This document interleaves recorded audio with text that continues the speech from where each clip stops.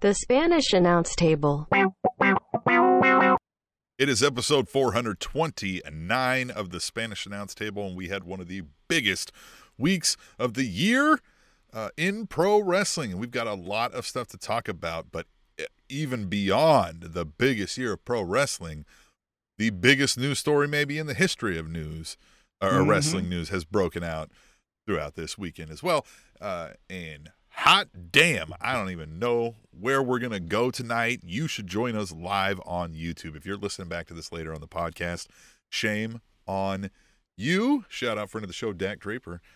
You should be watching live, like our good friends Theo75, Theo P75 that is in the chat. So is Jeffrey Sills. Jeffrey Sills brings up something maybe we ought to hit on that I forgot about. He says, rest in peace, Bushwhacker Butch. Yeah. And then he says the Guns' new favorite tag team. But yeah, that is unfortunate, man. The Bushwhackers, man. What else can you say? But like, you're a kid our age. Like, this is what you did, right? My dad was on a softball team that was sponsored by a bar named the Bushwhackers, and I was just like, hell yeah, the Bushwhackers, and I was running around. I was like their unofficial mascot. Well, and what's crazy is that's the iconic kids wrestling team, right? I think WWE has always tried to replicate that niche with teams after that. I would even say to a lesser extent, Street Profits would probably be that team right now. You know, hey, we're stirring it. You know what I mean? It's always a party. Always a party. It's always something, right? But the crazy thing about the Bushwhackers is, honestly, you could make a case that when they were in Australia before they came over to the WWE, when they were the sheep herders, I think, yeah, and they were heels. That's probably their best work. So, an incredible career.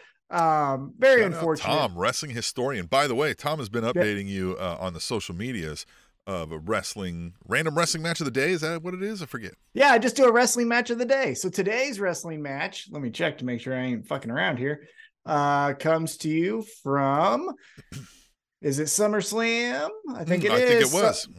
SummerSlam 2002, Shawn Michaels, Triple H street fight. So there you go. Now, caveat, you got to go find it. Search for it on the YouTube. Like, you got to do a little work here, but Tom's just giving you the suggestion of, like, if you're I want to watch a wrestling match, watch this one. Well, and you know why I do that is I give you the photo to, like, hey, if you're trying to find it, this is what it'll look like, you know? But here's the thing that I don't like about it is, you know, for example, I listen to an MMA podcast and they'll post fight links, but it'll be to UFC Fight Pass. I don't have UFC Fight Pass because I don't fucking support that shit, right? So it's like, well, fuck that. And then I don't want to give you a YouTube link if you're like, I watch all my WWE on the Peacock. So it's just like, here it is. You fucking, however you consume wrestling, you'll find it, but this is what it looks like. So yeah, 100%. Yes. But Tim, I tell you what, did we do 4 lines of wrestling cocaine and snort it all at once? Because that's what it feels like. Huh? Wrestling cocaine. Yes, that's what, it was wrestling cocaine. There was so much that happened. We're not even going to touch on, because we don't have enough time. Dante Martin broke his leg in an incredible wrestling match. Eddie Kingston and Claudio probably had their best match of their career, arguably. And that's not even going to get talked about, even though we could maybe later on. RoH pay-per-view was outstanding. We had Braun Breaker turn heel in NXT, and Carmelo. And his dad turned heel in real life. Well, maybe he didn't turn, but we just got exposed. But you know. And then Carmelo, what's his name? Hayes? Yes. It's Dana Brooke. Yeah. It's Carmelo Hayes. Yes. Carmelo Hayes is your new NXT champ. And here's the thing. # tweet the table. # tweet the table. I'm wanting to know more about this guy, but I'm not going to fucking do deep dives in my own research, because fuck that.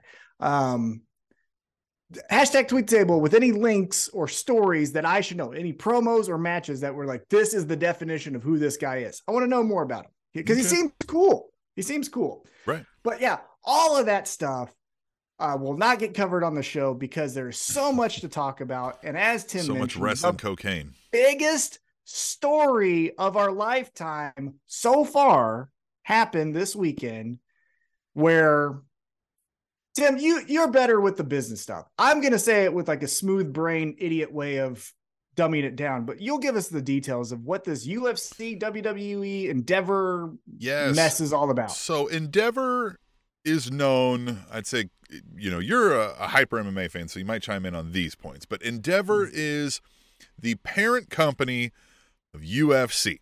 Now, from what you've told me, that was smoke and mirrors. That's just fancy name for we had money, we bought it, but yet we're saying, right, like we're the parent company, you're doing this, but that's all. Like they're not Endeavor didn't do anything else, right? Right. So, yeah. Dana White still stayed in charge. The only thing that honestly changed from when the UFC was purchased by Endeavor is Endeavor was a very successful talent agency before they purchased UFC. They just fired a bunch of people from the UFC that said, hey, we're not going to have redundancy here. So instead of having two promotional departments, we're just going to have one. Right. So that's really the only thing they did. Dana White still does the day-to-day. That's what like venture capitalists do, right? Like they invest, they guarantee you like, well, you're going to see all these increased things. And they do that by going like, well, geez, you should lay off these people and you should get rid of these folks. That's how they always do it, right? All right. Yeah. So, what I'll say on that is yes. However, it also, because again, we live in a capitalistic society, it is a little silly to have redundancy where you're I make the graphics for UFC. Well, I make the graphics for UFC. Well, why don't you just do it for both? Okay. Yeah, exactly. No, and that all makes sense, right? Like, and to this point, it's, hey, Dana, you're good at the fight game.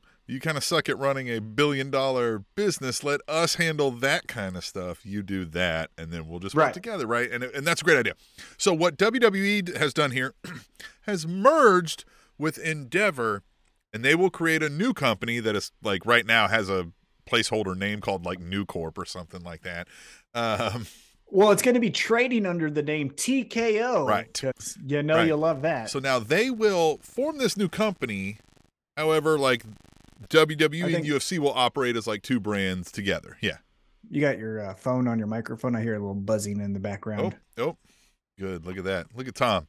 Technical fixing the show as we go. But so yes, they formed this new company, merging WWE and Endeavor. However, the structure of that company will be there's this Endeavor board that oversees WWE and UFC as these two separate brands, right? So, yeah, okay. They're going to do for WWE. Interesting note that I saw was WWE had more revenue than UFC. However, UFC was turning more profits than WWE. So, it'll be interesting to see how some of that shakes out. I think for me, here's the I don't know if you want to call this fun maybe, but it's if we go trace back to the Vince McMahon angle of this here, this guy got kicked off of his board of his company, forced to resign. And he said, hey, listen, media rights are coming up. I'm going to say no to all of those because I have majority shareholder power unless you put me on the company to broker a sale. He then brokered that sale to a company that created a new company that he is now the executive chairman of the board of. But still not the CEO. Not CEO, but that board now reports to him that fired him. Well, yes.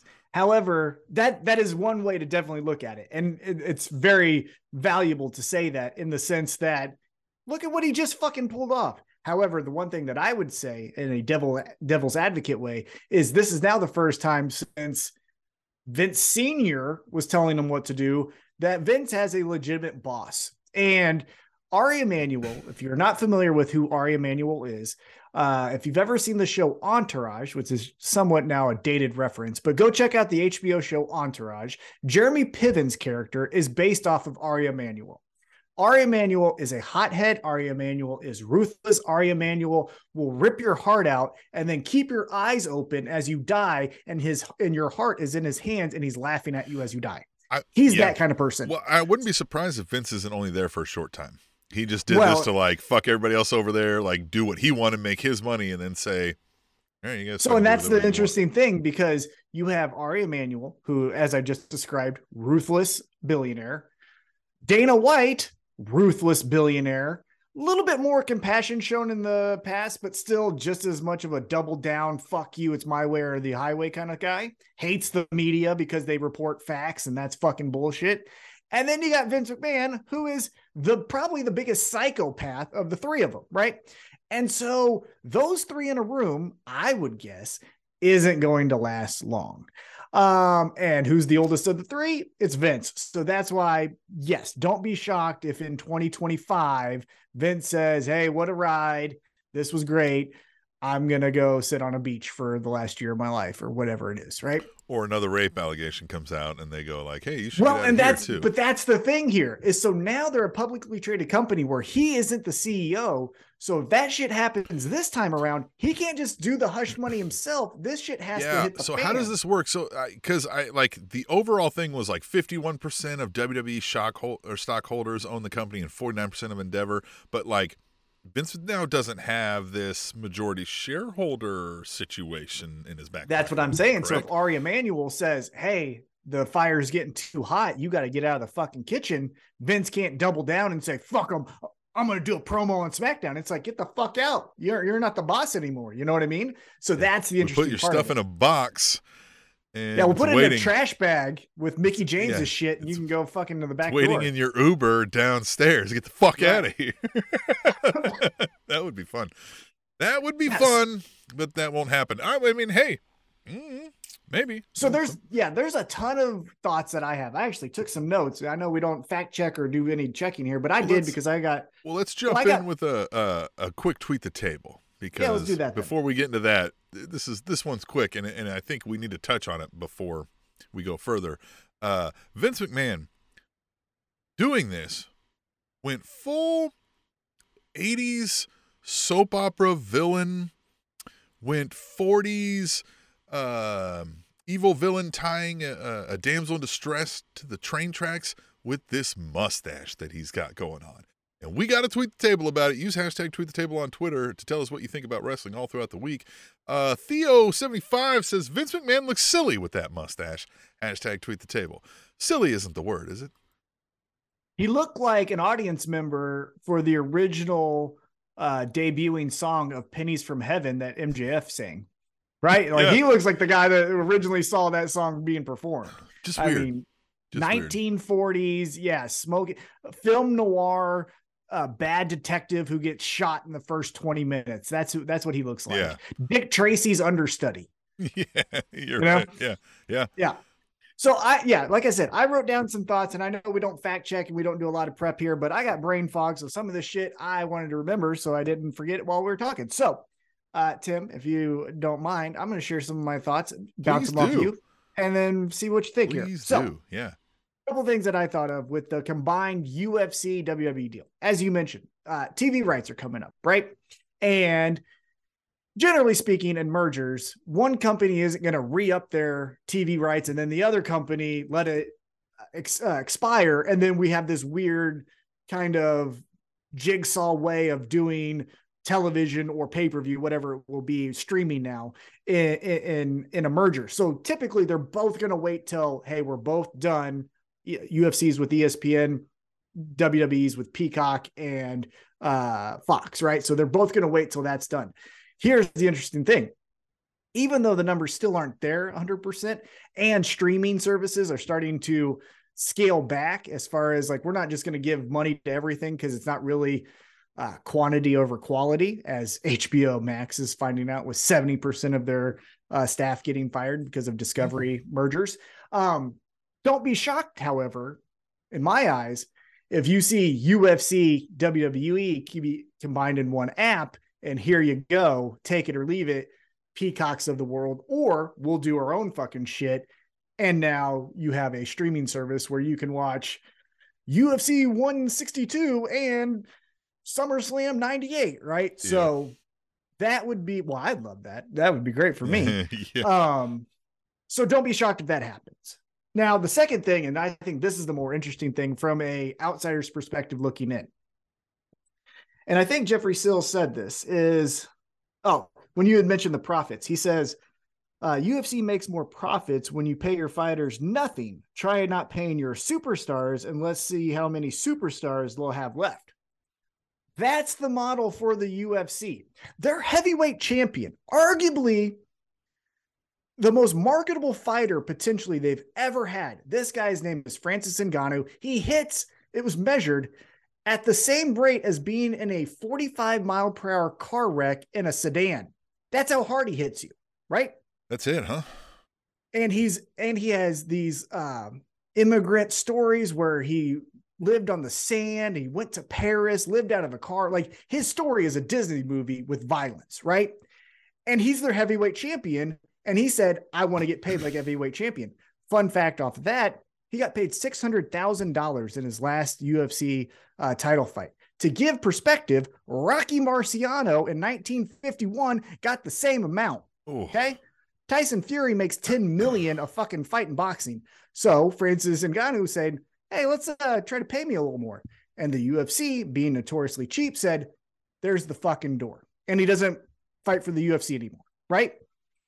So now that's when, not the Roman Reigns. I'm not interested more in the Roman Reigns' contract negotiations.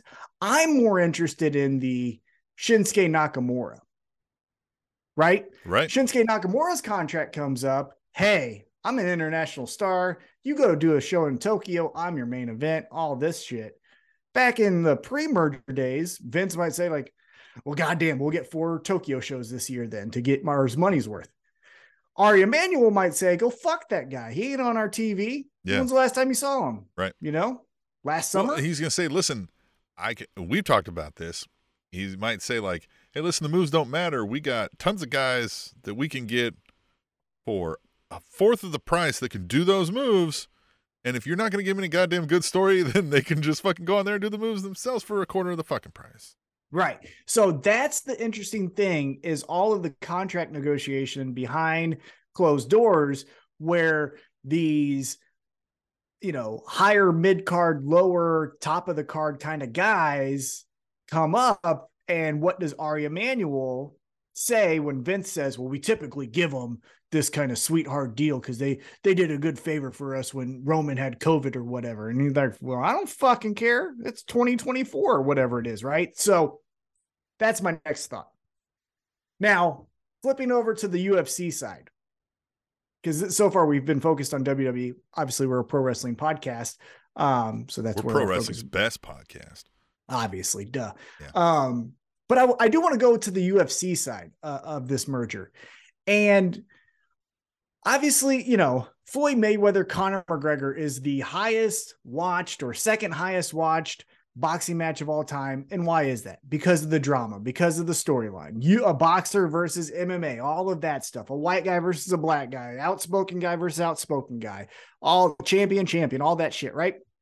Imagine with the production staff and talent that the WWE has to make you fucking care about a Miz John Cena WrestleMania match like it was the greatest thing in the world. What they could do with real fucking fights, like real knockouts and real fucking, you know, hotel drama shit. You know what I'm saying? So like, I'm interested in what the stories of, assuming they go over there, what they can tell that side. So you don't think the UFC invasion is happening, right? Like Roman's going to be out there one day on the mic and the UFC invasion is going to come in. No, but I tell you who's the most fucked from this. So here's my next note. Who's the most fucked from this whole entire merger? Brock Lesnar. How many times did we hear in his contract negotiation, well, fuck you, Vince. If you don't like it, I'll go talk to Dana. And then when Dana was like, cool, come over. And he's like, oh, you don't want to give me that extra pay-per-view bonus? Well, fuck you. I'll go back to Vince. Well, now now they sit on the same board. You can't, right? Yeah, go fuck yourself, you know? And he's older, but yeah, still, you know what I mean? Like if you but nobody could do that kind of thing now. Right. Exactly. So, no, I don't think now maybe those aging gas bags in the UFC, you know, not necessarily, he's not in the UFC anymore, but he's in Bellator. However, like a Rampage Jackson, don't be shocked, right? Like people like that, I wouldn't be surprised if they show up in WWE a little bit more. And I wouldn't be shocked if, you know, Israel Adesanya, for example, is a huge pro wrestling fan. I think I showed you this a few months back where he came out to the Undertaker's song, you know, I don't be shocked if the next fight he has, assuming he wins this weekend, which he probably won't, but assuming he does, if he's in the corner of Seth Rollins when they're doing whatever to lead up to a UFC fight of his. You know what I'm saying? Yeah. So currently, I think with this situation now, Vince kind of is back in charge. And, you know, we like to discuss what we talk about or what we see on the TV screen. Now, however, this is a big news item, but there's been a lot of discussion about what does that mean for creative? Is he actually back in charge of creative? And we got a tweet the table from at Brian J. Bay. He says, Triple H coming out with a promo like he just lost his job, # tweet the table. Where do you think that kind of stuff lies? Do you think Vince is back in that game? And yeah, I think, not knowing anything, right? I don't know shit about Dick, right? But I would guess Triple H is now in that Eric Bischoff, Paul Heyman role, where it was that big splash of look who's running Raw and look who's running SmackDown. And as soon as that, you know, number dipped just a little bit, it was, well, they're out of here. Vince is taking over. Triple H has never been on thinner ice as an outsider's perspective than he is right now. Interesting. Now he did, it got reported by the Forbes of the world that with this merger, Nick Khan got $15 million and Triple H got $5 million. So it's not as if they didn't Nick make Khan's out. President of WWE now, right? In this new company. Yeah. Oh yeah. No, I mean, look, they all made money, of course, and they're going to continue to make money because that's their reward for everything they do is getting money. But Jeffrey Sill says Vince was back in charge for night 2. WrestleMania happened, right? Theo earlier said Happy Wrestling New Year. That's kind of generally the feel from wrestling fans around, right? WrestleMania, unless you have some stuff to close up on this WWE. Well, I was going to say going into WrestleMania, two of the things that I made an observation of from WrestleMania that I think deals with this merger that you're going to see a lot more of. Well, one is, as we mentioned already, that I have written down, layoffs. The Wrestle Talks and What Cultures of the World that report on all these layoffs. You're going to have a fucking video an hour for the next 2 weeks of 10 to 200 people getting released, right? But the other thing that I think you're going to see a lot more of from a pro wrestling's perspective is if you're interested, go Google the UFC Octagon. That shit looks like NASCAR on crack with all the advertisements. And as you saw from WrestleMania, TurboTax this and Cinnamon Toast Crunch that. That's the new norm. Yeah. Not only did we see it, so did our fans, the Spanish Announce Table Nation. And we got another tweet the table, which again, follow us on Twitter at Table Show Tom. Live tweets during big events. Always out there making friends. And a few enemies. But we got one from at Justin Flores says, if matches are able to be sponsored, wrestlers should be able to have sponsors on their gear. # tweet the table. And yes, they should. However, what Tom said is going to happen. They will outfit the ring and everything else. The wrestlers, no, you can't do that. No, it has to go through us first. If wrestlers are sponsored on their gear, it will be through WWE, Endeavor, whatever, New Corp, whatever we're going to call it. Like, because they have all the power now, as you were discussing, right? Like the power struggle here between performer, fighter, whatever you want to call it, and company here grew a little bit wider in this. Well, and if you are going to see the sponsorships, it's not going to be, wrestler driven. It's going to be, you're putting what on my gear? We're putting this beef jerky shit on, they ain't going to be the ones making the decision, but you might see sponsorship on their stuff. That's what I mean. Yeah. Like some guy's going to come out in a biker gimmick, but he is going to say Skittles on the back of his ass. Yeah. Or he's going to be the Harley Davidson rider of the week. And he's going to come out and they're going to have a feud between a Harley guy and a Kawasaki guy. And that's the whole fucking 3-month feud is what bike is better. I'm the better motorcyclist than you are. Hey, Tom, I think you hit it right there. They're going to start doing that. We discussed how I said, man, it looked like you guys were trying to go into this like pro wrestling with the stars kind of motif. And that leans just kind of right in what you're talking about. Like, hey, we can set up these storylines to be commercials for you if you sponsor this match and give us $5 billion, whatever the fuck it is. Yeah.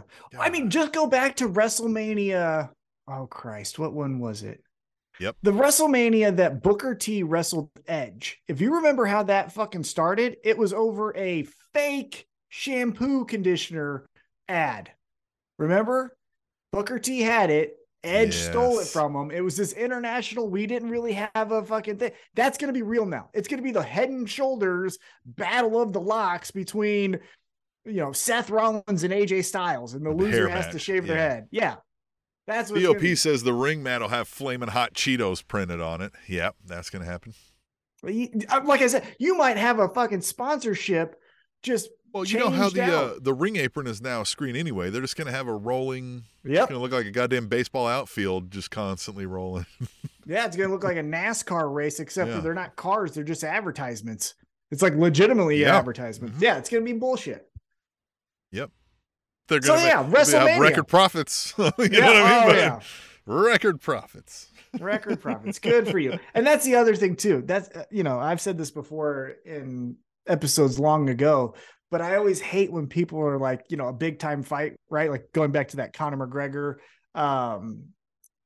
Floyd Mayweather fight, when they're like, do you know how much money they're going to make? And it's like, it's yours. Yeah, it's your money. It's your fucking money. You don't have to support any of the shit. Yeah. That doesn't make me want to watch something because they're going to make a bunch of money doing it. Exactly. And that's what I'm saying. Let them be short-sighted and go for the quick money grab and have, PF Chang's racist wrestler of the month, and you don't fucking watch it. And then it was just the easiest, to spot, fake fight. They just didn't even care to pretend it was real for whatever. Mm-hmm.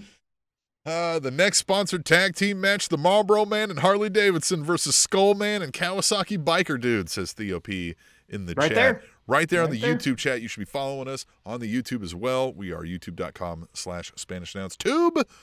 Or if you just search in the YouTube, you can find us at Spanish Announce Table Podcast. Tom, WrestleMania, man. Listen, I'm going to be completely honest with folks here. I didn't watch it. I watched things later, a match, or two back later the next couple nights. But Saturday and Sunday night, I didn't watch it. I did. I watched both nights. I live tweeted during both nights of WrestleMania. I'm going to steal this from someone who I can't remember, but I saw it online. And they described WrestleMania like this. Saturday night was the night when you get back with your ex and you forgot about all those great memories. And you're like, hell yeah. Things feel great. Yeah. And then Sunday night. This feels good. I remember this. Yeah. And then Sunday night, you remember why you're not fucking dating anymore. Yeah. Exactly. That was WrestleMania. Saturday night was pretty good. Saturday night had some fun stuff. I told you, I was like, I didn't watch any of it yet. And you were like, what the fuck else did you do? But then you were like, it was a fun night of wrestling. And I was like, okay. And I saw positive reviews. So that's where I was like, all right, I'm going to go back and watch a few things. Mm-hmm. Yep. And, I watched a few things. And then Sunday, I didn't watch it all. And I didn't see such a great review from Sunday. I'll say that. It was bad. Yeah. So let's go real quick. I'm going to go night one, 2023. Mm-hmm. I'm going to just. Well, I know how it kicked off, and we'll use hashtag tweet the table to introduce it, unless you have something. Oh, yeah. No, yeah, for sure. Yeah, let's do that. It started with John Cena and Austin Theory, right? And at Theo75 says, I hope Austin Theory beats glad-handing Cena and retains the U.S. title in front of those Make-A-Wish kids. That would be awesome. Hashtag WrestleMania, hashtag tweet the table. So I'm going to jump ahead a little bit, and we can do a little bit more of a deep dive when we get to it. But I thought, honestly, the most fascinating thing to me was that John Cena brought out these Make-A-Wish kids and lost. Yeah. And then on night two, Cody gives his belt to -1, who, again, lost his father, former wrestler Luke Harper in WWE, Brody Lee in AEW, and lost. And it was like, hey, that's the spot where they win. Like, if they have the Make-A-Wish kid, you let them win. Like, nope, fuck you. And Cena, I mean, I know you're acting and maybe you have to keep a certain hair for a look for a role that you're currently doing, but man. Oh, it's god awful. Maybe let's wear a skull cap or something. Yeah, let's go Hogan-esque and just wear the fucking bandana. It's fucking bad. Well, and that's the other thing too, is he's been balding for a while. This is not a new revelation. he was balding in his prime, but he had a short haircut where he ECW'd it and he, accented the positives and hid the negatives. And this is like, nope, look at that fucking thing right there. That fucking looks like the eye of the hurricane right there. Yeah. No shit. Yeah, it looks like a weather map from Florida. Yeah. Yeah, it's fucking horrible. Yeah, man. God, what else was? I don't know. The night ones was that the tag team match? That was the tag team night matches, one. right? Yes, night one was the tag team match. So some of the duds, and no offense, but some of the duds, in my opinion, John Cena, Austin Theory, that was a SmackDown match that they just happened to do at WrestleMania. Yeah. The multi-man tag match was fun. The Street Profits won, but nothing was out of this world. That's a standard, again, SmackDown kind of match, right? Seth Rollins, Logan Paul, that had some good spots, and it was got your celebrity stuff. Oh, you have a tweet table about Logan Paul. Oh, let's get to it. Yeah, at Brian J. Bay says, Logan Paul coming in on a zip line? Look, dude, you aren't Shawn Michaels. Hashtag tweet the table. Yeah, I mean, I think he knew that, right? But I think the spot where Logan Paul's going to do the dive through the table and Seth Rollins grabs that other influencer named KSI and he hits his friend, that kind of thing, that was fine too. Becky, Lita, and Trish beating Damage Control was fine. Nothing astronomical happened there. But for me, I was going to say it's the entrance of the year, but it was topped on Dynamite. But at this time, the entrance of the year was Dominic Mysterio just hitting all the fucking notes you need to hit to be that fucking idiot character that he is. Yeah. Just great. Yeah, I mean, he's been much better to watch in this dumb character that he's playing. And I don't know what portion of it is he's just lucking into playing this well or he's really honing his craft and getting better, but whatever. He gets his props for this because he's become I like him now. You know what I mean? Where I'm like more of this, right? Yeah. It's so easy to be like this guy. What a douche, the highlight package, the highlight package of his time in prison, and then him coming out with the security guards that he didn't need, the police officers wearing the Rey Mysterio mask is just another jab to Rey. Just fucking awesome. But man, I don't know that I would have had Rey win this match. I don't know. No, I don't know. We talked about it in our picks. The perfect thing here to do was to retire Rey. Dominic then takes that mask, right? So this is how I would have done it given the hindsight that I have. He walks out with that mask on, right? With the 4 police officers. He's in handcuffs again, just going over the top, right? They do the match. He does the stuff with his family, all that. He still beats Rey. And then he goes to put that mask on, throws it down, goes to grab Rey, takes his mask off, puts that mask on.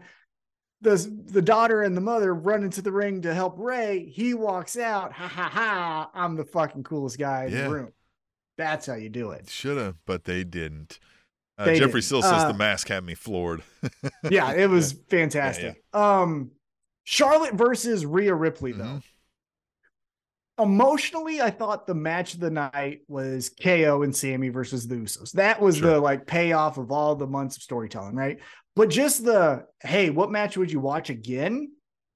Charlotte versus Rhea Ripley was that fucking match. These girls, Sheamus and Gunther'd each other the YouTube chat 20 minutes. Is talking it up. They're giving it all kinds of stars.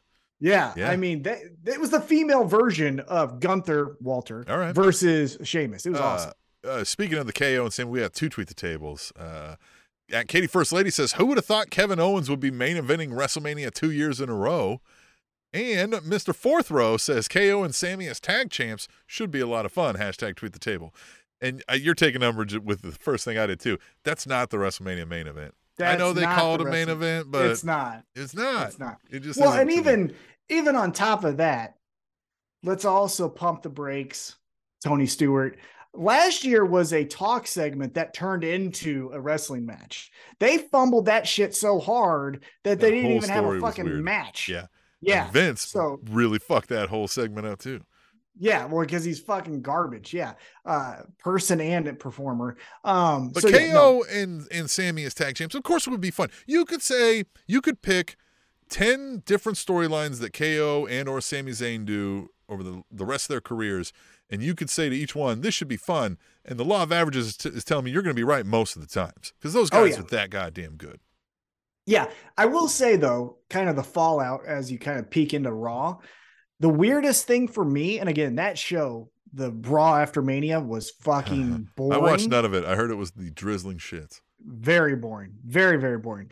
But the worst indictment of the whole thing was you just had Sammy and KO conquer the Usos. They issue an open challenge. And guess who doesn't fucking answer it? The Usos. The Usos. What the fuck was that? The fucking Street Profits did. And that's fine. But like, huh? Don't make no fucking sense. It doesn't make any sense. But that's what they do there. They don't make a whole lot of sense. Yeah. And so then night 2, you had some fun. Brock Lesnar and Omos was fun. It was big men smacking meat. Right. You love that. Yeah. The women's 4-way. Yeah, love it. The women's 4-way, shit. Just bad all around. The match of the night for me was, again, I'm talking as far as like, hey, Tim, you didn't watch any of this. This is the match you should watch. Was Gunther. Yes. Sheamus and Drew McIntyre. Those motherfuckers got a standing ovation from Michael Cole that was as legit as they come. He wasn't told to do that. He was just like, this fucking thing was the best. I have heard that this is the match. This is something that's on the list to like go back and watch because I haven't watched anything of night. Well, no, I did watch the main event of night 2, but but that was the fucking best. Edge, Finn Balor, that made news because Finn Balor got busted open the hard way, like really saw the deep. Pictures of that, like on the top of his head, and it was. But again, look, guys, if we're gonna say it's a Hell in the Cell, you can't stop it because of blood. Yeah. You can't. I'm sorry. That's just the rules. You don't stop it, right? Right. That match has been such a bastardization of what it originally was conceived that just needs to stop. Yeah. You know, they stopped it when or at Seth least, Rollins and the fucking at least rush a finish, right? If you think, oh shit, we got to get him out of here, then rush a finish. Yeah. But yeah, I mean, that match with Edge and Finn Balor, then you go back to the Fiend and Seth Rollins stopping in a DQ. Like, it's fucking, the match is done. You can't come back. It's done. Bye-bye. But, okay, and then you had Roman Reigns defeat Cody, and we can talk about that. But the moment of the fucking night. I know, yeah. And I saw this. I had to go back and see this.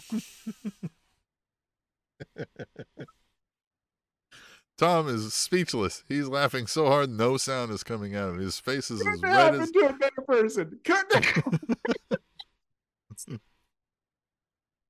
Yeah. This is... So, Miz is the host of WrestleMania, right? He's the host of WrestleMania. And on night 1, who comes in and beats him up, right? Somebody beats him up on night 1. I forget who it was.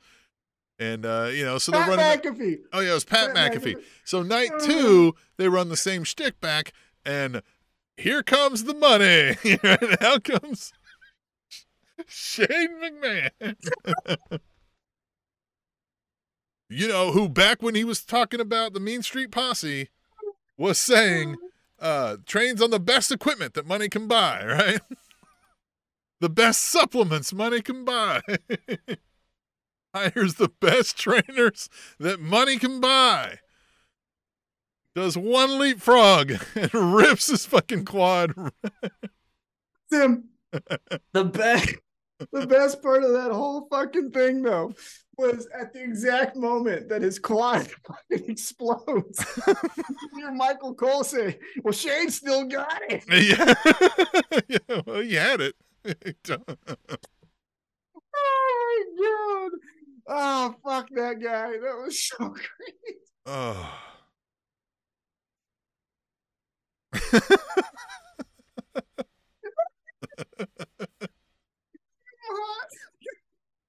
Yeah. Tom instantly told me I had to check that out that night because you were like, you have to go see. Oh, my God. Good times. Oh.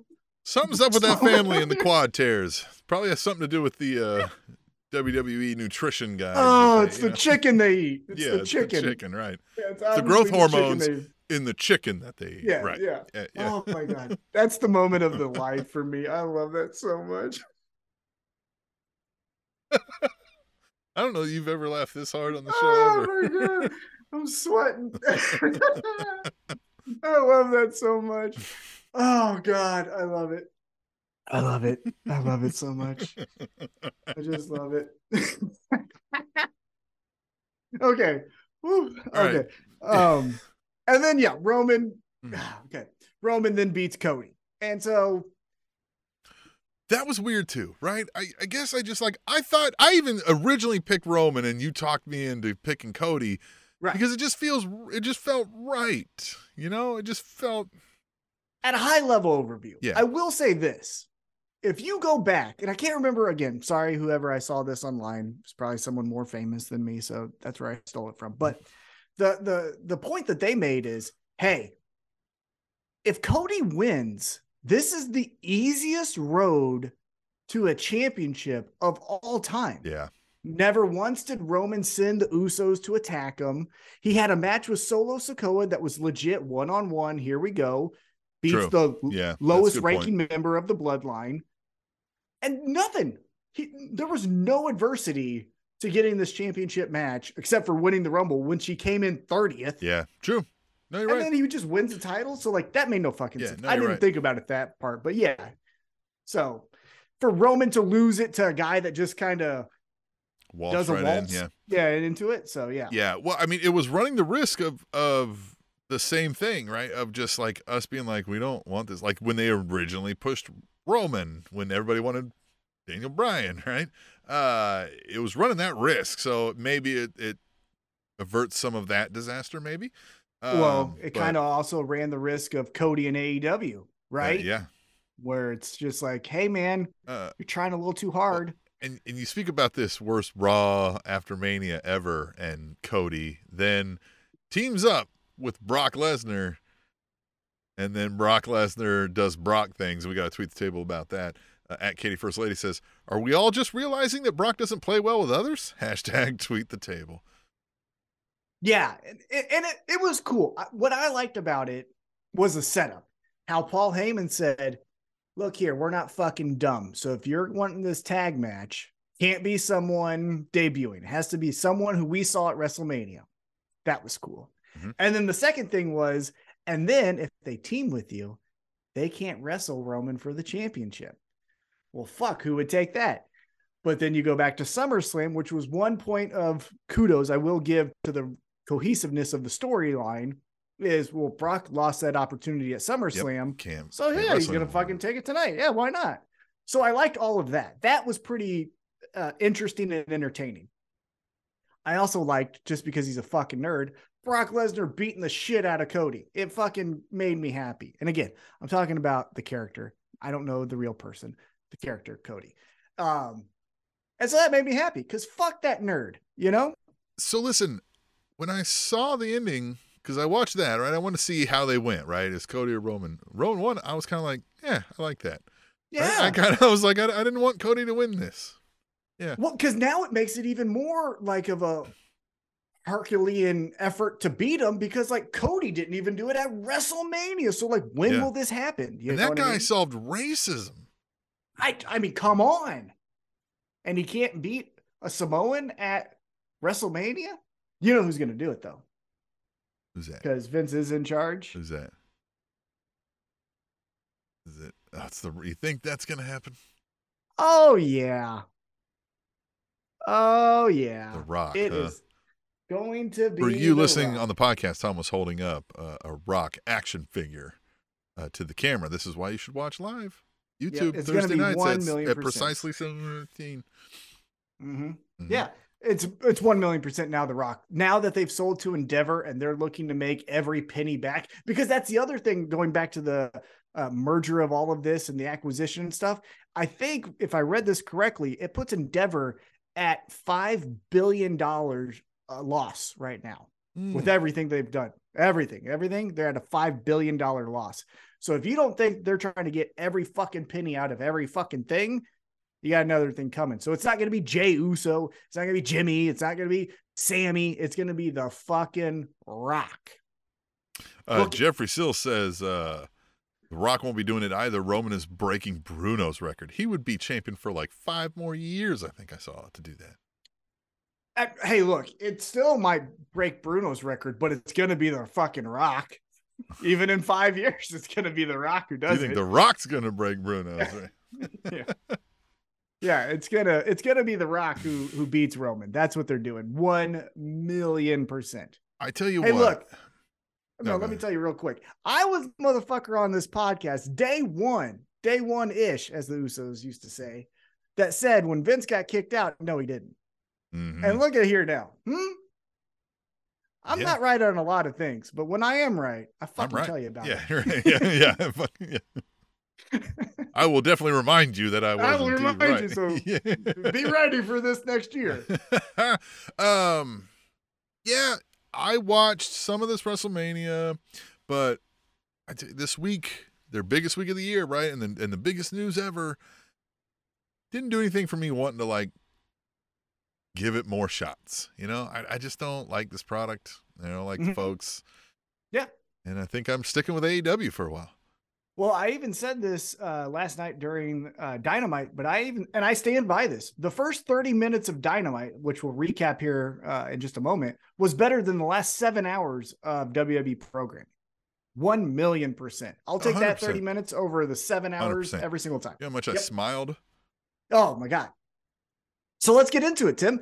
Last night from Long Island, New York, we saw AEW Dynamite, and it kicked off with the match, air quotes.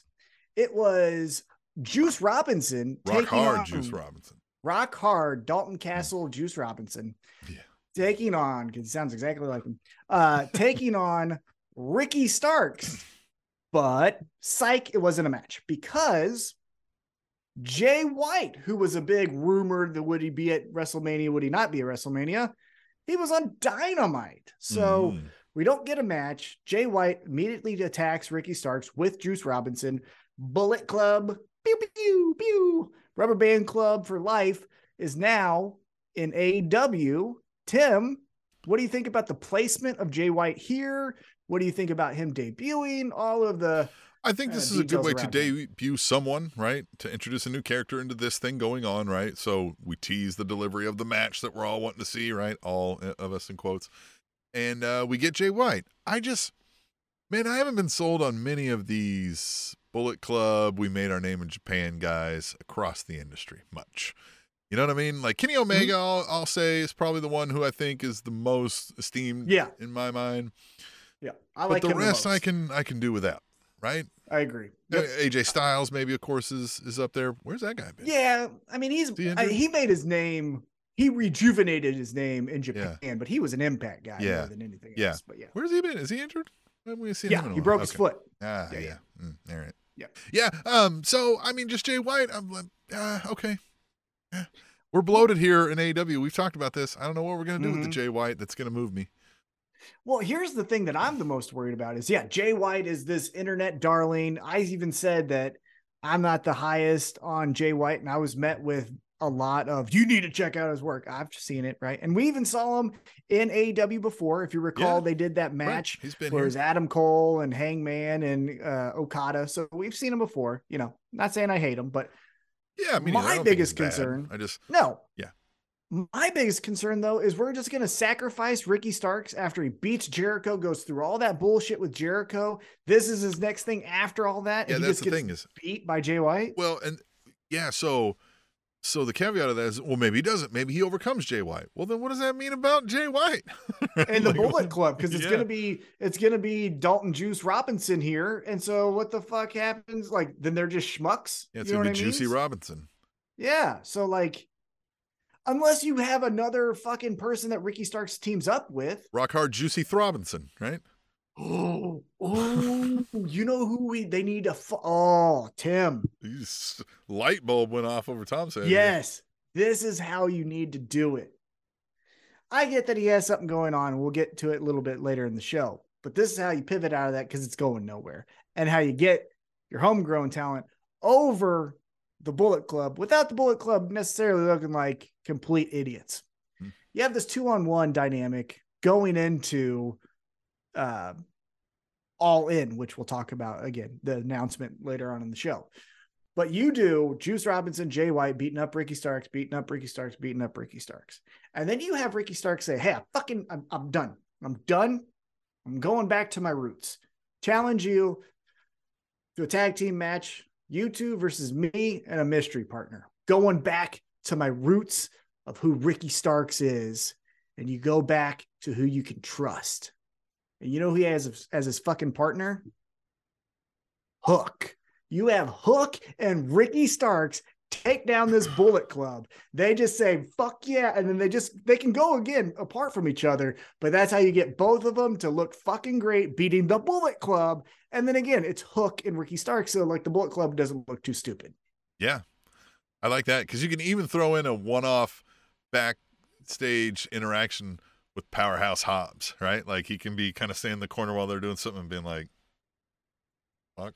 Right? Like, yeah, you know what I mean? Yeah. I mean, Powerhouse Hobbs wouldn't even be a bad idea either, because you could just say he's tired of this QTV bullshit.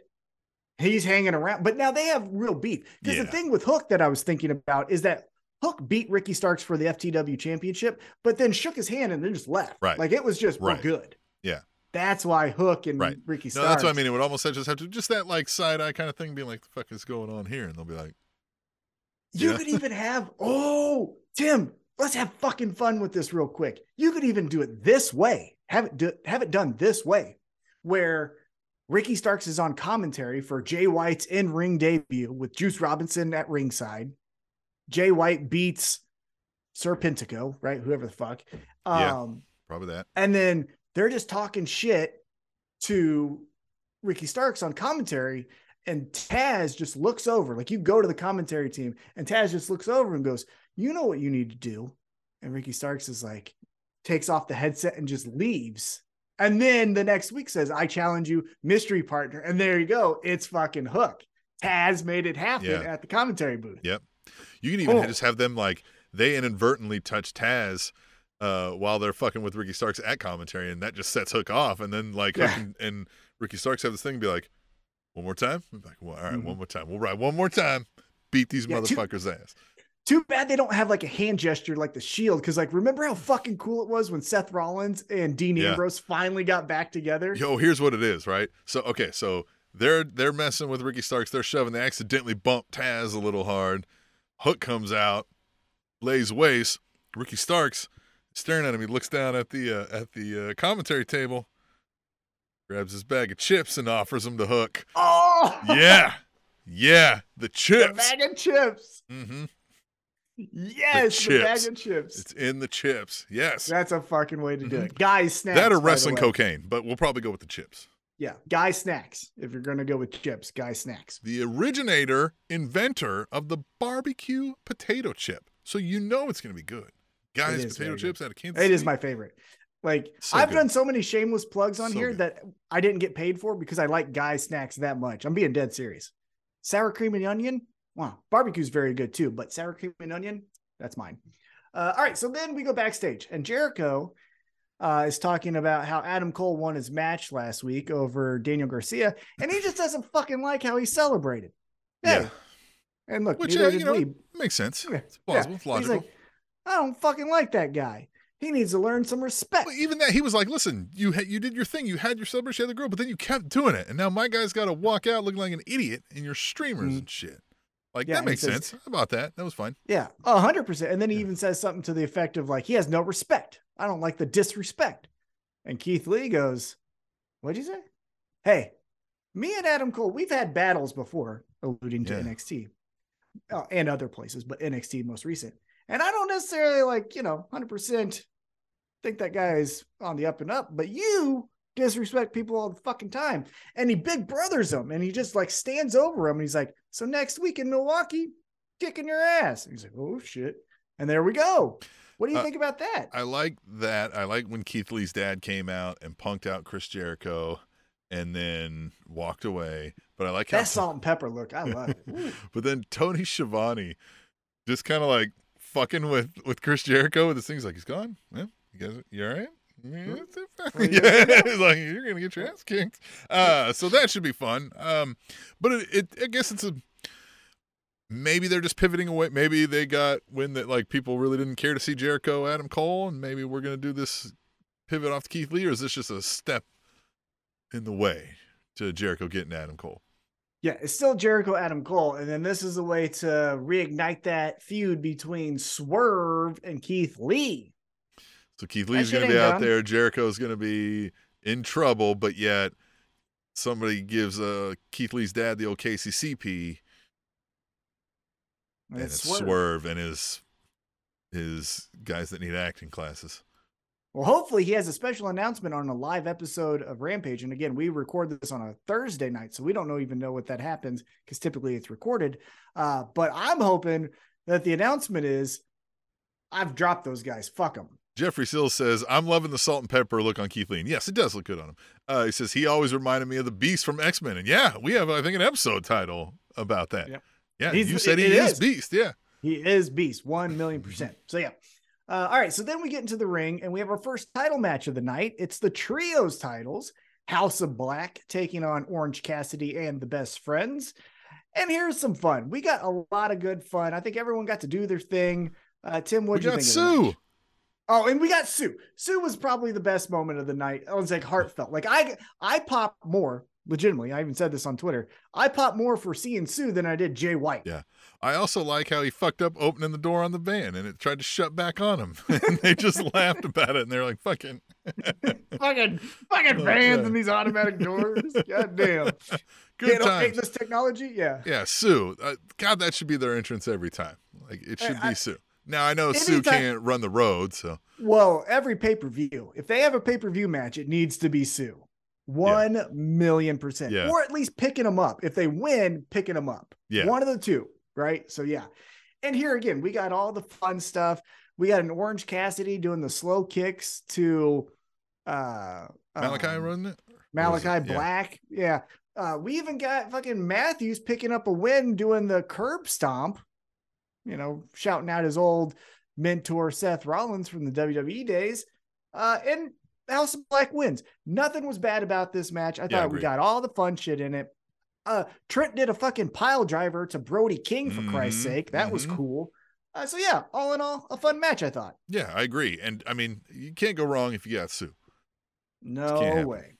Yep, of course. All right. Then after that, we go backstage and we see a returning Christian Cage. Christian Cage looks into the camera, essentially says, follow me, motherfuckers, and walks into the red light, and we are met with the demon dinosaur, Luchasaurus. Yeah, Luchacanosaurus. I mean, god damn, he's scary as fuck. Growing extra spikes out of his Getting shoulders. More dinosaur-like. More dinosaur-like. I liked it. God, it was good, right? Christian is easily one of the most hateable faces in wrestling. And so him not even saying anything, even though he's one of the best heels on the mic, he can just look at somebody and be like, nah, you need to be punched right now for looking at me that way. And he looked that way into the camera and he's just like, back in. And then he said, out of the red and the smoke and just here's this dinosaur, right? And and that's it. I love the simplicity of it. Loved all of it. Good stuff. Don't forget, as rumor has it, if you believe in those kind of things, Vince McMahon hated Christian Cage's face so much that he tried to put a blue dot over it every time he wrestled. So one person for sure hated that fucking face. But who do you think they go after? Because I think Jungle Boy's kind of passed them up. Yeah, I don't know. Where does he go? I don't know. Who's a baby face right now that just kind of... Because Ricky Starks comes to mind, but he's busy. Hangman's busy. You're talking MJF? They're going for the title? What are you? No. I'm talking about the guy that was just in this last match we were talking about. Oh, the international champion, Orange Cassidy. Orange Cassidy? Take his ass out because he's already running on fumes. That's true. Right. Then you get a Christian title. Cage sees the opportunity, give him the title, running on full speed there. I could get down with that. Yeah. And then Orange Cassidy wouldn't care to go back and be like, whatever. Well, okay. Yeah. Right. What else are we doing He's here? an easy guy to drop the title because it's believable that he doesn't like, I'm getting it back, right? He's just like, whatever. Yeah, okay. Yep. And Christian Cage as your mouthpiece for a championship without actually having to wrestle? For a monster, a legit monster? Luchacanosaurus? Yeah, I think that's where I would go, but who knows? We'll see. Big red dinosaur? All right, Tim. Hey, This one, I mean. Ooh, before you do that, you see the shirt I'm wearing? You know where I got that? Where? Pro Wrestling Tees. Oh. Pro Wrestling Tees has the Spanish Announce Table on it now. All you got to do is search for Spanish Announce Table on Pro Wrestling Tees, or it's even prowrestlingtees.com/Spanish Announce Table. We made it easy for you. Buy a shirt. You'll get a shirt. We'll get some money. Yeah, it's a win-win for everyone. Win-win for everybody. But you were saying. Speaking of something great and also surprising, rip my quad and call me Shane, we had a fucking women's title match. Yeah. Yeah.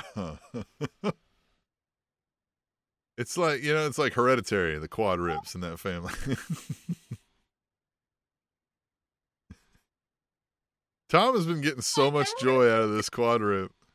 He's been laughing this way since, Sunday? Saturday? I've watched it probably 10,000 times. It's so great.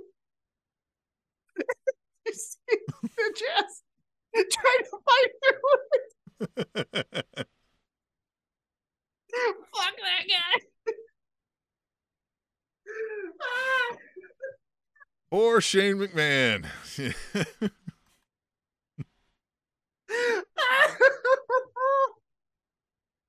Okay. Yeah, what a night. Okay. What a night. Okay. But seriously, Tim. We had a women's title match in the first 30 minutes of the show. Yeah, interesting, right? Incredible. I was so happy for him. Right. This wasn't the main event where you got the extra pressure of having to make sure you earn that spot. It wasn't right before the main event like it always is. I thought this was great. It legitimately surprised me and made me interested to say, well, this isn't where it's supposed to be. So what's going to happen? What should happen here? Right. Right. When you change the cadence, you catch my attention. And so, again, women's title match, champion Jamie Hayter taking on 98 pounds of Rio. And here's what I'll say, because my wife, who was reading, overheard that they said Rio weighs 98 pounds. And she's like, are you serious? And I was like, I mean, I think that's serious. Like, we saw her. And she's like, yeah. I was like, yeah. So I think she may be 98 pounds. And here's what I'll say. Pro wrestling is not a sport. It's not real. It's theater. We've had Rey Mysterio beat the Big Show. So, shut the fuck up a little bit. However, the problem I have with Rio the most is she does the dives that you need to do as a smaller wrestler, but she doesn't have the speed of a smaller wrestler. So with Ray and Juventud and even, Eddie Guerrero in WCW and Jericho, early in his WCW career, they had this speed that when they went up against the Scott Halls or the, Bam Bam Bigelows, whoever it was like, it was the rapid fire. We don't know where you're landing, so I can't hit you with my slow punch. Right. Right. And so with Rio though, her speed is kind of the same as Jamie Hayter. So it's like, okay, how the fuck are you going to beat her then? Yeah. Right. So that's my only issue with her wrestling style being that small is, unfortunately, if you have the athleticism, I hope so, but you got to speed that shit up to make it a little bit more believable. Yeah. Jeffrey Sill says Jamie Hayter is the best, but to sell out that stadium, you might need to drop it to Saraya and have her give it back in London in the main event, and more on that later, of course. But he says Hayter hasn't had a bad match her whole title reign, and I think I'd agree with that. Oh, remember that main event she had with Hikaru Shida where she that was hard hitting. You want to talk about female match hard hitting? That was right up there with them. He says Rio just needs to carry a pipe everywhere she goes. Well, yeah, that would help. Well, I forget her name. Jeffrey. If she became this generation's version of the Sandman, where she was just rolling out with a pipe and was just, you know what I mean, bonkers, crazy, hitting people with the pipe all the time. I mean, you could make it a mix of Spike Dudley and Sandman, where it's, hey, like that. This small person probably is going to get fucked up. They most likely know they're going to get fucked up. They're but going to then try. they're also crazy and they're going to Yeah. have a pipe. And so they're not going to stop trying. So yeah, you're going to have to like kill them. Exactly. Now, the thing with, so we'll get into Wembley. Yeah, we'll get into Wembley. All right. So Jamie Hayter wins. We go back to the backstage. The Outcasts mock Hayter and say, we're going to win that title. We don't care who it is amongst the three of us, but we're going to win that title. Sure. And then we go back to the ring, kind of, because we get the Jericho Appreciation Society 2.0, and they say, let's get Acclaim's response. Yeah. And Acclaim comes out, and they cut him down with every bar. They're pulling the George Santos line. They're pulling some other fun shit. I mean, the crowd's loving it. Everyone's loving it. And you would think 2.0 would be mad. And here comes Cool Hand Luke, and he's like, yeah. Yeah. So he said, sounds like you guys want to fight together. Yeah. Yeah. So on Friday night, we're going to get an 8-person tag with 2.0 and Acclaimed. What do you think happens here? Yeah, I think they may drag this out a little bit more, and we'll maybe get a payoff next Dynamite, right? I thought it was, to me, JAS understood what happened, but yet they're still playing along. Like, either they think they can convince the Acclaimed, or they're like, yeah, we get you, but you wait to see what's coming for you at Rampage or whatever, right? Like they got embarrassed, but they went with it, knowing that the backup is Hager and Garcia fucks them up. Oh, you think I'm an idiot? Just wait. Yeah. Yep. Right. That's a good idea. All right. So then we come back from commercial, and it is MJF Day. Tim, MJF gets a key to the city, does an interview with the local news, I believe it was. But the only time I could ever say, it looked like he broke character. It looked like he was legitimately like happy and honored to get a key to the city. That did not seem like MJF. That seemed like whoever, Max Friedman is, or whatever his last name is. And so he comes out to celebrate, and we get pennies from heaven done MJF style with the big orchestra band. Crowd is singing along. Oh my God, this crowd was so, again, it's Long Island. He's getting the key to Long Island, his hometown, but like, I love how much of a face he is in Long Island. And this goes throughout the segment, how on a dime these fans were for MJF and only MJF.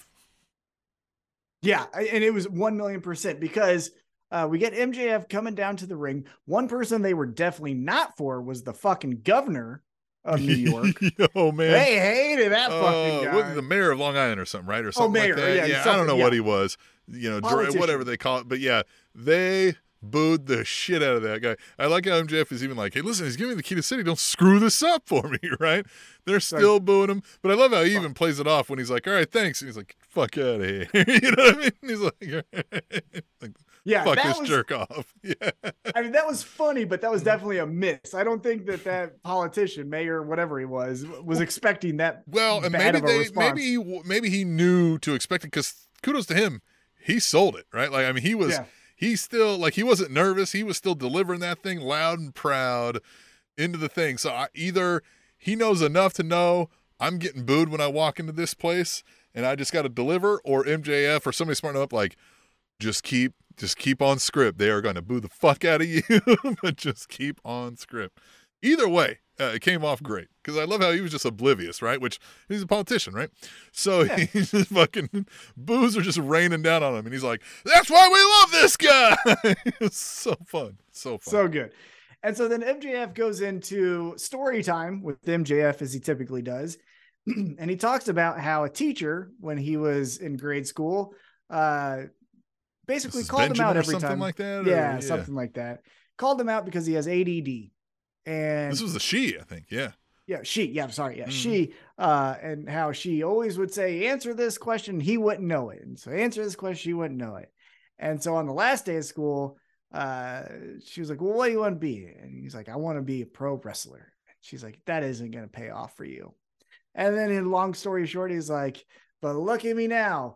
So don't be like the teacher's name. I can't think of what it was. And be a stupid bitch. Yeah, he said, don't be a stupid bitch. We have that now for eternity in the Spanish announce table. Don't be a stupid bitch. Yeah, we'll have to throw that out every once in a while. And then he said, if you're a Long Island kid and only a Long Island kid, follow your dreams and work hard, and you can be like anyone except for MJF. Because he's better than you. And they even go, because you know it. I mean, fucking eating out of his hand. And so then MJF goes up the ramp. He's like, hey, guys, let's do one more. Encore, motherfuckers. Like, get this shit going. Someone messes up.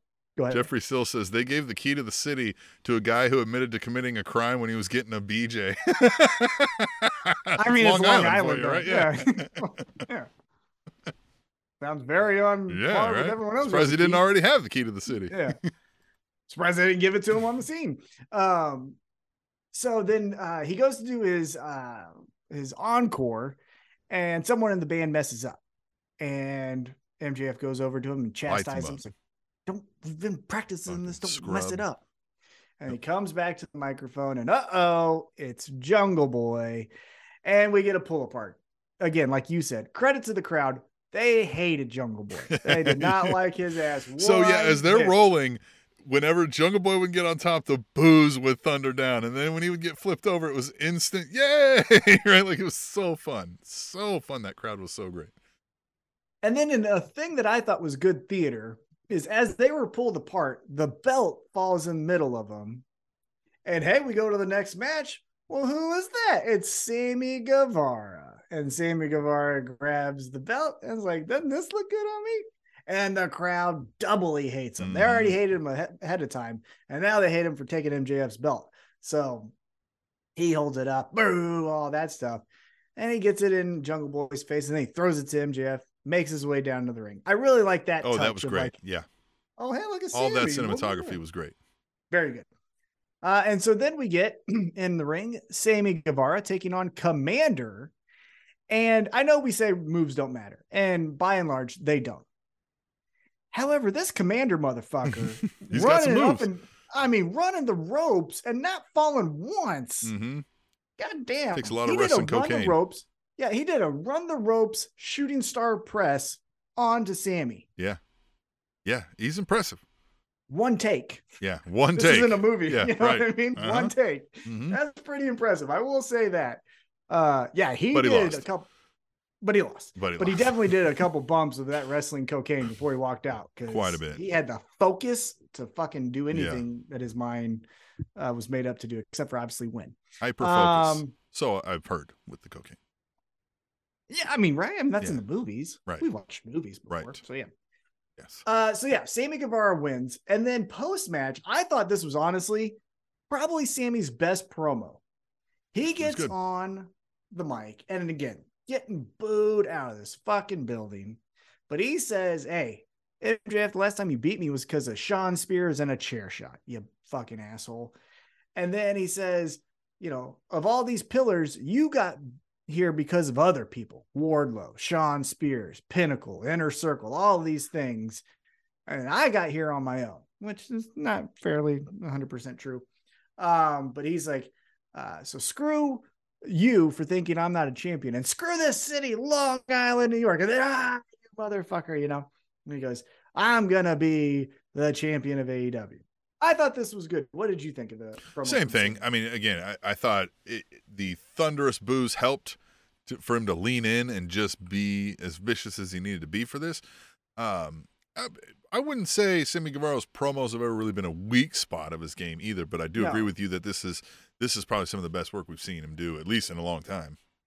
I've always felt that Sammy's, and this is me being an older man wrestling fan, his promos have always felt a little young. It always felt like a kid. Yeah. It felt, and this one felt like a man. Right. This felt like I'm about to do some shit. Not like I'm going to do it. It's like, he has a bass in his voice.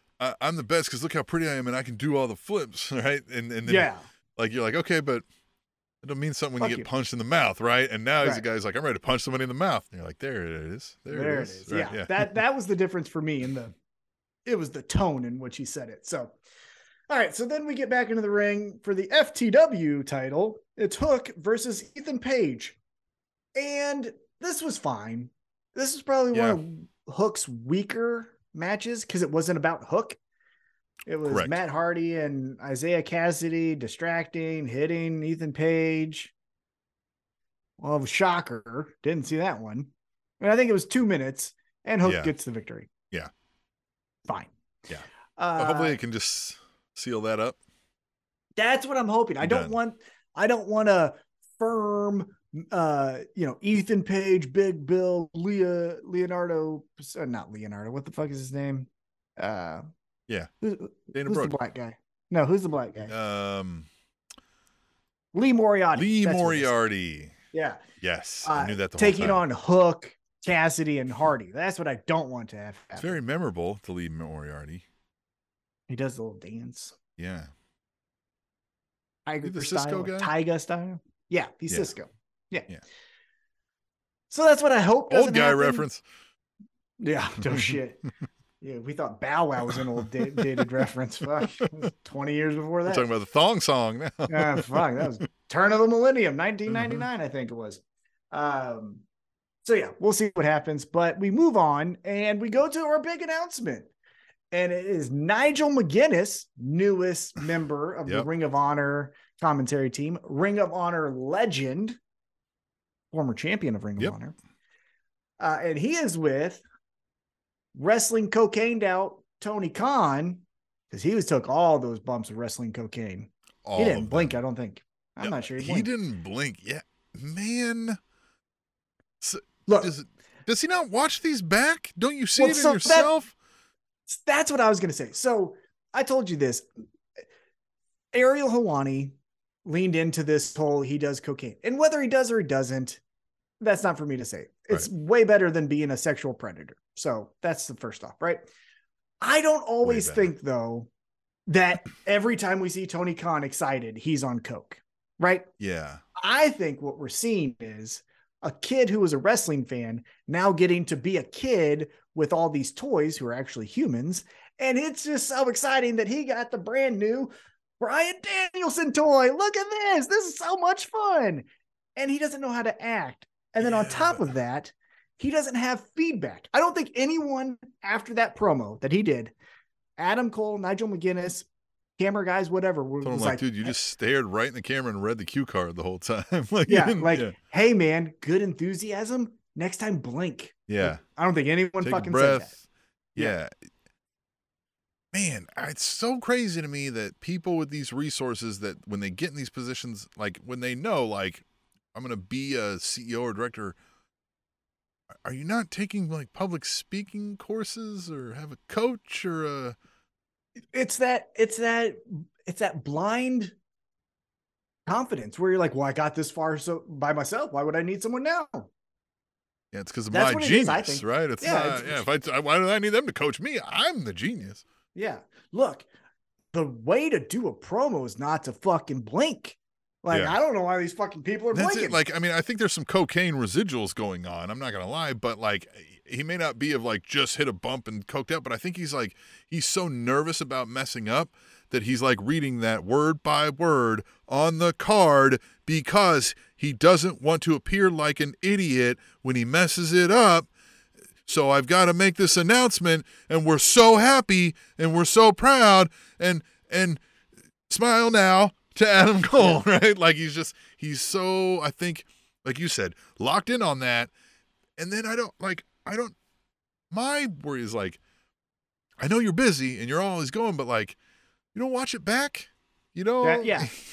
You don't see it yourself. You don't. Yeah. And with this, you could have done a pre-tape. It could have been like, hey, take one, need to blink. Let's do it again. Yeah. You know what I mean? You didn't have to do it live if they did it live. Yeah, somebody needs to get Tony a thing that, like, we don't need him for this. Right. It's fine when you come out at the event when the cameras are off and you're like, everybody, thanks. We love you so much. Like, that's heartwarming, right? Like, that feels cool. Fine. But these on-screen announcements of your big things, like, man, let's get a director of communications out here or something. Mark Henry. Yeah. Just something. anybody, like you, even if it's a suit, I don't care, right? But like somebody that knows their way around a speech. Yeah, those post-match or post-event Tony Khan speeches are fun. By the way, at the last one, I got to scissor him. Did you know that? Me and Tony Khan got to scissors. Jeffrey Sill says the Snowman is about to sell out 90,000 seats, a place WWE hasn't been since SummerSlam 92. This is ballsy for Tony to try, but I do feel like Wembley wouldn't have given him the stadium if he couldn't. I think we know enough about the British wrestling fans over there. They're going to go to this event, right? They clamor for these events. They can't get enough of them because they don't get enough of them, if we're probably being honest, for how fervent these fans are over there. So, yeah, they very well might, but Impact Wrestling could have went over there and might have got, maybe not Wembley, but probably could have drew way more than they ever would, right? So if you believe all the wrestling statistics and all that, consistently AEW outdraws WWE across the board every single week. Like, it's not even close. It's AEW, it's Dynamite, Rampage, SmackDown, Raw. Like, that's how it goes in England. So they're number one over there. Yeah. Now, to get to this announcement. So Nigel introduces Tony Khan. Tony Khan then talks about how, hey, these revolutionary guys, the Young Bucks, Kenny Omega, and Cody, which I thought was an interesting time to mention Cody. They came up with this event called All In, and then I got involved, and then we have AEW. But to honor those revolutionary guys, we're going to do AEW All In. And so I thought that was really interesting that you could have, now, one of the camera guys made sure to have a laugh my ass off Cody sign that they showed.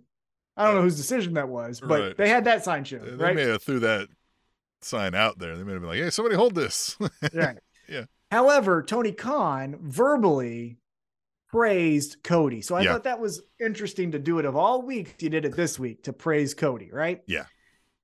Then on top of that, he introduces again Adam Cole. And let's review all of these big announcements. So this one, they're going to Wembley Stadium, as Jeffrey Sills said to us here. Wembley Stadium. Who's going to be the AEW guy that talks about it? Adam Cole. We go back. We say, we're doing Forbidden Door. It's New Japan and AEW. Who does the announcement for that? It's Adam Cole. Is Adam Cole going to be the fucking president? Like, why is he in all of these announcements? He's never been champ. Maybe he does some office stuff and they, you know what I mean? Maybe they're grooming him for that. I don't know. But yeah, it's odd. It is weird. I don't know. Again, like, you were there to make your announcement. You were making the announcement, and then you were just like, now to talk more about it, Adam Cole. So why didn't we just have Adam Cole do the whole thing? I don't know. Yeah. Or why don't we have Tony Khan just wear sunglasses?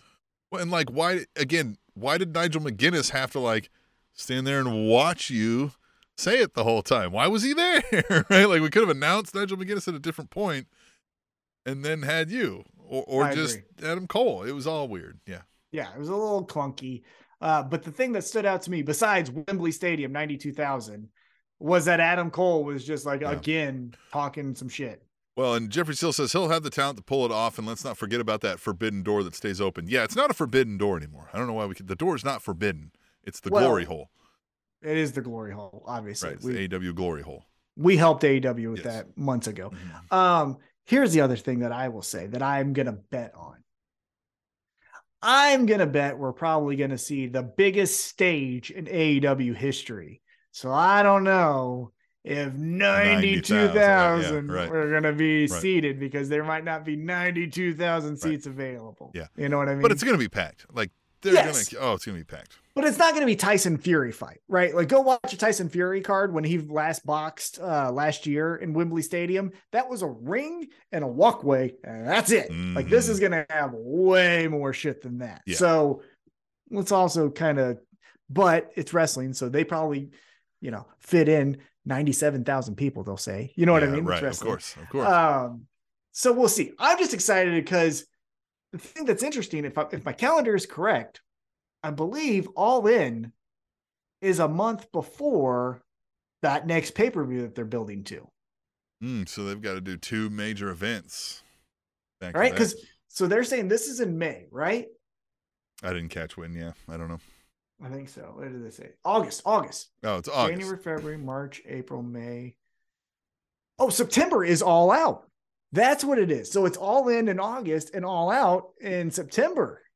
Okay. Interesting. So here's the thing that I'll say to you, Tony Khan and Locker Room. You guys want to fucking be profitable next year. We need to have, and I'm just saying it because I said it when it happened and I'm still standing by it. We need to have, and I'm spoiling the main event here, but we need to have the Elite versus CMFTR as your fucking main event. CM Punk and FTR versus the Elite. That's going to, Tim, a returning CM Punk. I don't want CM Punk to return. I don't look, like it. I don't like look, it. you don't want a straight edge, grumpy asshole confronting the guys he legitimately punched in the face live on television. Not really. You didn't like Jerry Springer? I mean, I'm not signing up to watch it again. I will. I'll watch 100%. The thing about the CM Punk being back is, yes, that moment might be cool, but it means on the backside of it, we get another moment like we had when he left, and we get more. And the guy won't ever go away and stop crying about how I don't get all of the respect and only the respect and nothing but everywhere I walk. People don't fucking smell me and say my ass smells rosy fresh. How dare they? Fuck except that for guy. FTR. Yeah, except for FTR. And Danhausen. That's why he likes them. Yeah. But like that, I can deal without it. He doesn't do anything that much better than others that makes me want to put up with that. I agree. But here's the thing that works in our favor, your favor, anti-CM Punk full-time favor. He's going to get hurt again. Yeah, right. He's going to rip a make quad. It to right, yeah. He'll pull a Shane McMahon and rip it. Yeah. High ankle sprain. I hope he debuts like Shane. Oh my God, I love that so much. I hope they have an action figure of Shane ripping his quad. Yeah. That would make my life. Okay. So that was the announcement. And then I'm not even going to say this was a match. Blackpool Combat Club. An action figure with a removable quad. You can just rip the quad off. Or you just replace it with a rubber leg, so you try to put pressure on it and it just falls into itself. That's great. Fuck Shane. I'm not even going to say that this next one was a match. Blackpool Combat Club beat up 3 people that were not even announced. Yeah. And that's fine. Yeah. Post-match, Bryan Danielson says, you know what? I love my family. Love them to death. You know who also I love? I love Jon Moxley ripping that guy's fucking face. guys in, whatever he was doing. Right, yeah. He's like ripping that guy's mouth or something, whatever he said. Yeah. Yeah. He goes, I like Claudio. Claudio just looks like an action figure, you know. I like Yuta, and Yuta is a fucking asshole. Yeah, even though he's a dick or something, like whatever he said, like even though he's an asshole. Yeah. Yeah. And Yuta was like, he's right. Yeah. You know. And then he says, these 3 guys were probably hired by those EVPs. They're amateurs. And you know what? Yeah, everyone's an amateur. After this weekend, I'm starting to think we're the only professionals in this country. Impotent amateurs at one point. He was on something, man. He was on that wrestling cocaine. Yeah, I'm telling you, wrestling cocaine will get you to that next level. And Danielson is just calling everyone amateur. You're all amateurs. Amateur. Yeah. Well, then that brings out Hangman Adam Page, cowboy shit. And he's just talking shit the entire time. Like, you fucking assholes. What did you think? I'm not going to come out here and kick your ass? Of course I'm going to come out here and kick your ass. And he does it because it's 4-on-1. And here's the biggest plot hole of the night.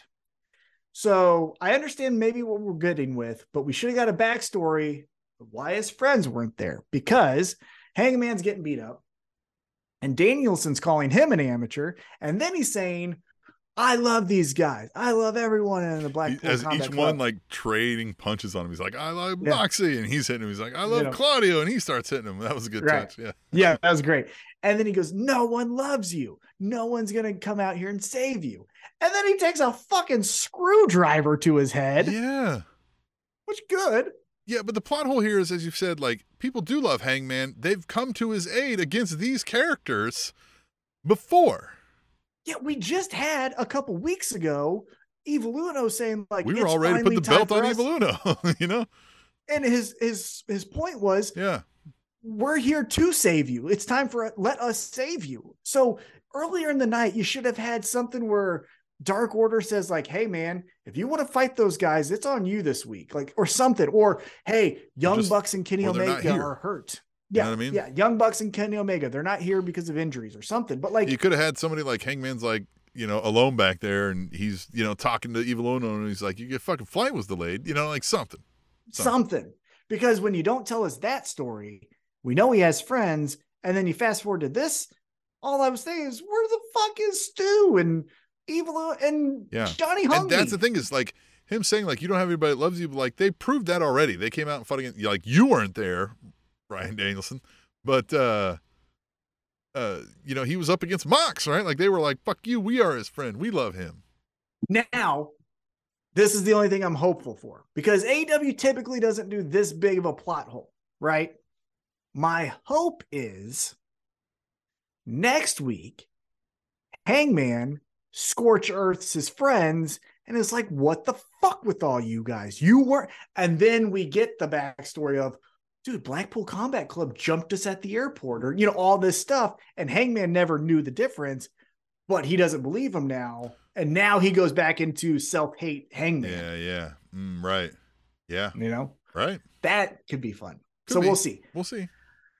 So yeah, Danielson, great villain. That's basically what I wrote there. And then we get to our main event. As I mentioned earlier in this show, at the time, the best entrance of the year was Dominic Mysterio and his prison entrance. And it was good. And it was definitely a more grander entrance than what I'm about to talk about. However, the Ass Boys coming out to Mini Men by 50 Cent when everyone fucking hates them. That is the chef's kiss of the week. Well, and just the whole, I mean, the spinning, like doing, and they're just, I mean, the Guns have come a long way too. The Guns. Yeah, they definitely had a, we're not standing. They had a, well, fuck yeah, we're standing here. We're the fucking Guns. Like, stop calling us Ass Boys. We're the Gun. They're still Ass Boys, but like, we're the fucking Guns. Like, yeah, their confidence took a turn when you play 50 Cent behind them. That was fucking cool. Yeah. I don't know how much they paid for that, because they probably paid a pretty penny. Probably. But if Tony Khan can pay for that all the time, that needs to be their shit. I agree. Needs to be. Yeah, that because that can even be used as a baby face, right? Let's say Colton Gunn gets taken out. It's just Austin Gunn. He goes up against the Blackpool Combat Club.